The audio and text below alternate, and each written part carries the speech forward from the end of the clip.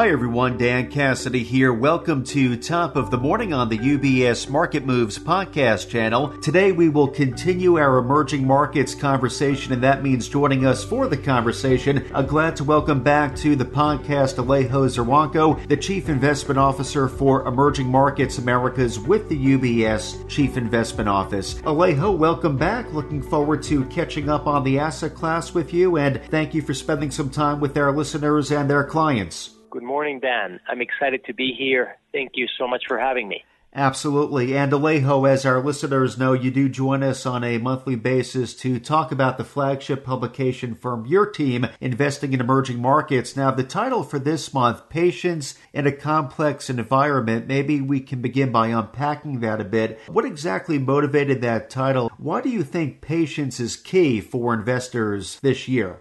Absolutely, Dan. Why don't we start by trying to define patience, at least in an investment context?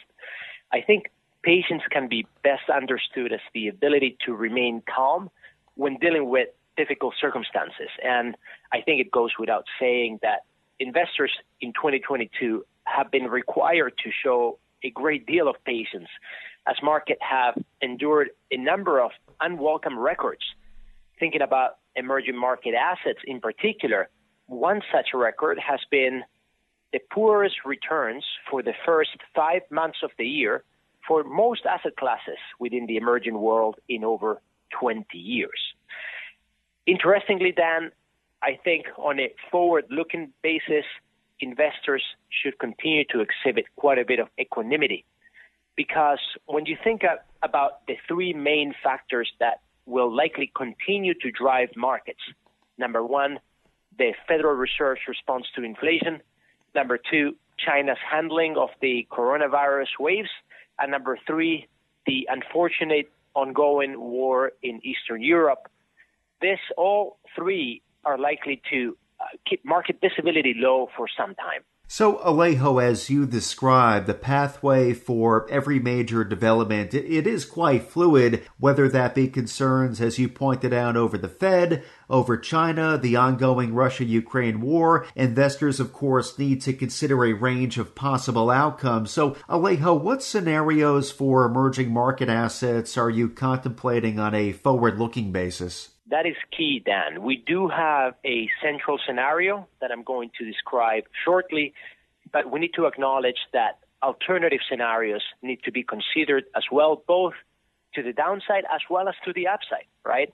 So let's start with the baseline scenario, the one to which we assign the highest likelihood of materializing over coming months. This is characterized by the ongoing tightening of financial conditions in the U.S. and globally through a combination of higher yields, wider credit spreads, and, of course, lower equity markets.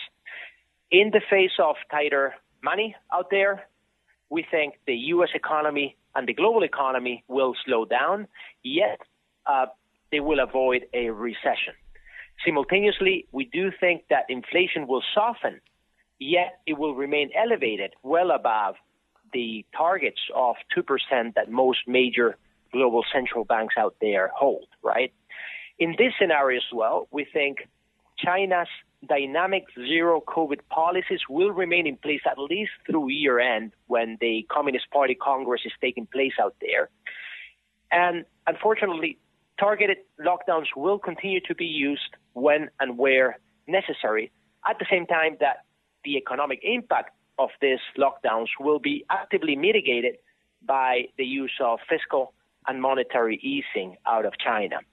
And finally, when it comes to tensions in Eastern Europe, the war, I think there's no easy way out. It is a conflict that will remain with us for the foreseeable future, yet I think we could avert a meaningful escalation in coming months. So putting it all together, Dan, and given the negativity that is already priced into financial markets as we speak, this baseline scenario should result in fair returns for emerging market assets through year end. Let me give you some sense of what we are expecting for equities.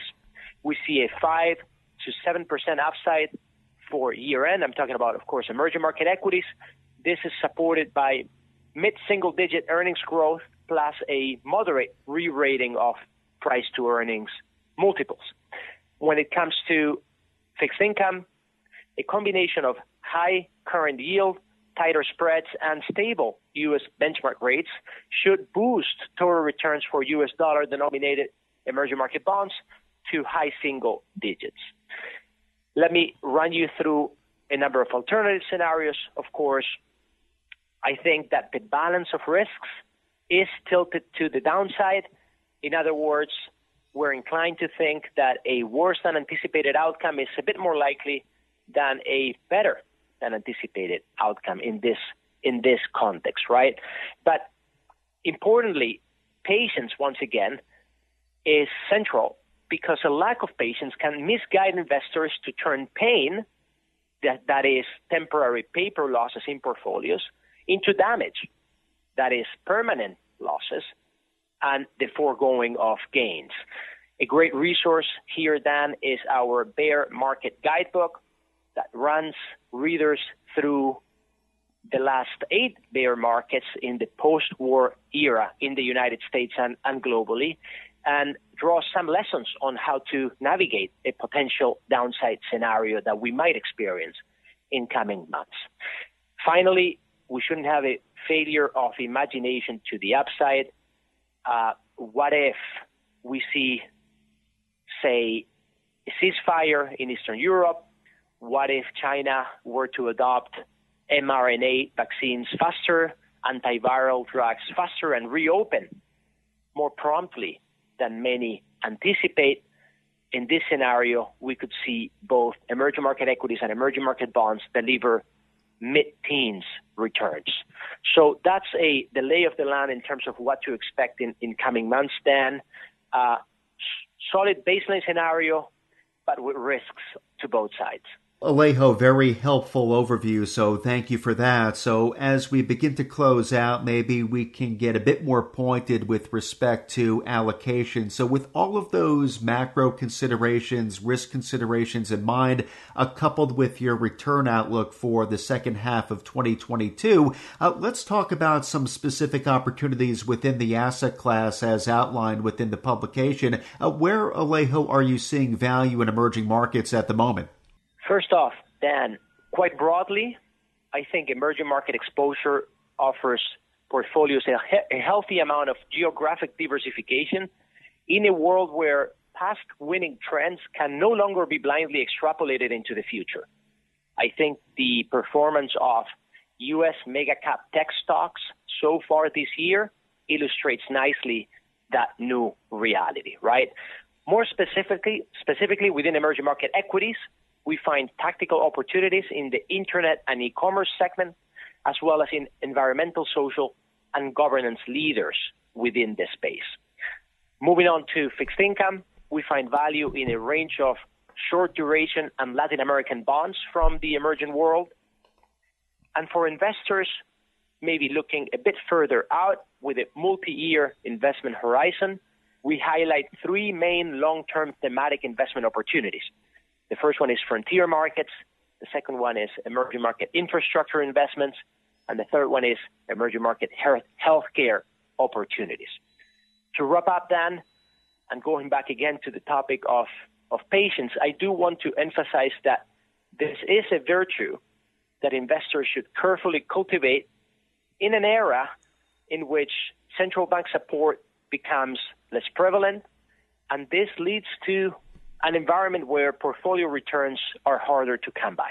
Well, Alejo, very much appreciate the guidance there on allocation and how to approach an allocation within emerging markets, and plenty here, of course, we can follow up on as we begin to look ahead into the second half of the year. Though, Alejo, thank you as always for dropping by, keeping our listeners, our clients informed on emerging markets, and looking forward to picking back up with our conversation next month. Always great to be here. Thank you, Dan. Have a great day. Likewise, thank you, Alejo. And again, today we've been joined by Alejo Zarwanko, the Chief Investment Officer for Emerging Markets Americas with the UBS Chief Investment Office. Again, I do want to point out that you can now locate the Investing in Emerging Markets monthly flagship, the most recent edition, which Alejo has been referencing during our conversation today. A title is Patience in a Complex Environment, can now be located up on ubs.com/CIO.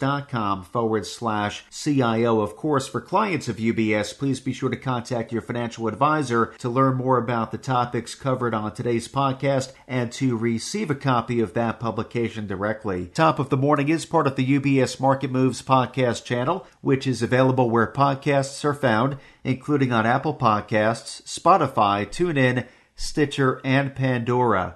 Visit ubs.com/studios to view the entire podcast offering, as well as the new UBS Trending video series. From UBS Studios, I'm Dan Cassidy. Thank you for joining us. UBS Chief Investment Office's investment views are prepared and published by the global wealth management business of UBS AG or its affiliate, UBS. This material has no regard to the specific investment objectives, financial situation, or particular needs of any specific recipient and is published for informational purposes only. As a firm providing wealth management services to clients globally, UBS AG and its subsidiaries offer both investment advisory services and brokerage services. Investment advisory services and brokerage services are separate and distinct, differ in material ways, and are governed by different laws and separate arrangements. In the USA, UBS Financial Services, Inc. is a subsidiary of UBS AG and a member of FINRA SIPC. For information, please visit our website at ubs.com/working with us. For a full legal disclaimer applicable to the independent investment views produced by UBS, please visit our website at ubs.com/CIO-disclaimer.